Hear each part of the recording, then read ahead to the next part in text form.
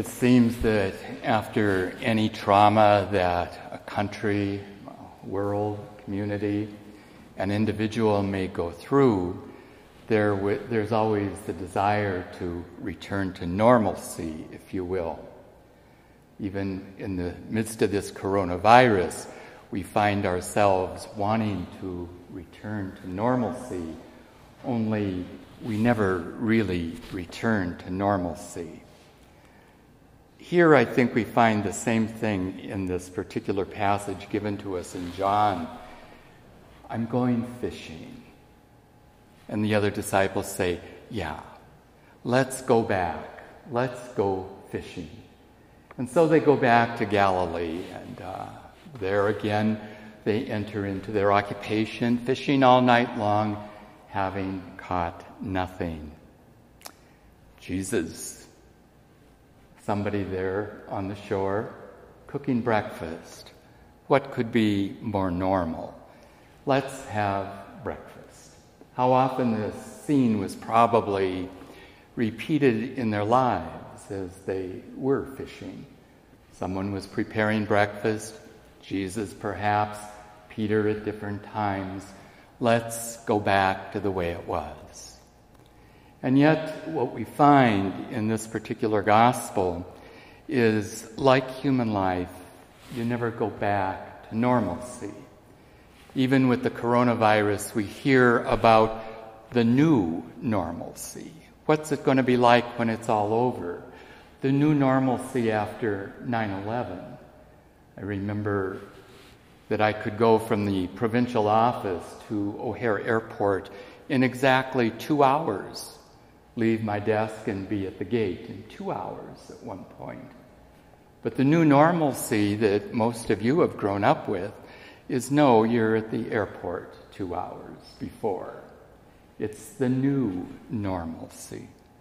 And yet I think the beautiful thing in this passage that we don't have read to us, and it will not be read until just before Pentecost, is that at this particular point, the very words after this passage, is Jesus saying to Peter, "Do you love me?" Peter, no doubt, often looked back during the course of his whole life on that moment in which he betrayed Jesus, the new normalcy for Peter. But yet at the same time, now Jesus takes that moment and allows it to be redeemed. And Peter sees, not only in looking back at what was, that now he's been able to profess his faith in Christ, and he's been able to see how deeply the Lord loves him.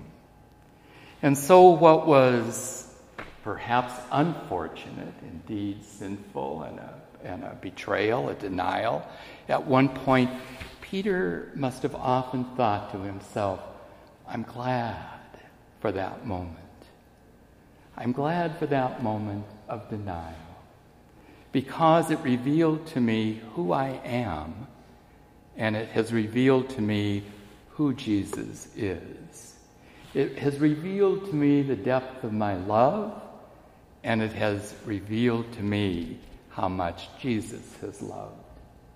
And so even though we never go back, the new normalcy oftentimes is that redeemed moment, that beautiful moment, that moment in which we thought, the world has learned that it's vulnerable.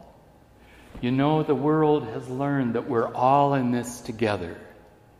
The world has learned that unless we take care of our climate, our earth, our world, unless we take care of every other nation, we're all very vulnerable to death and to destruction.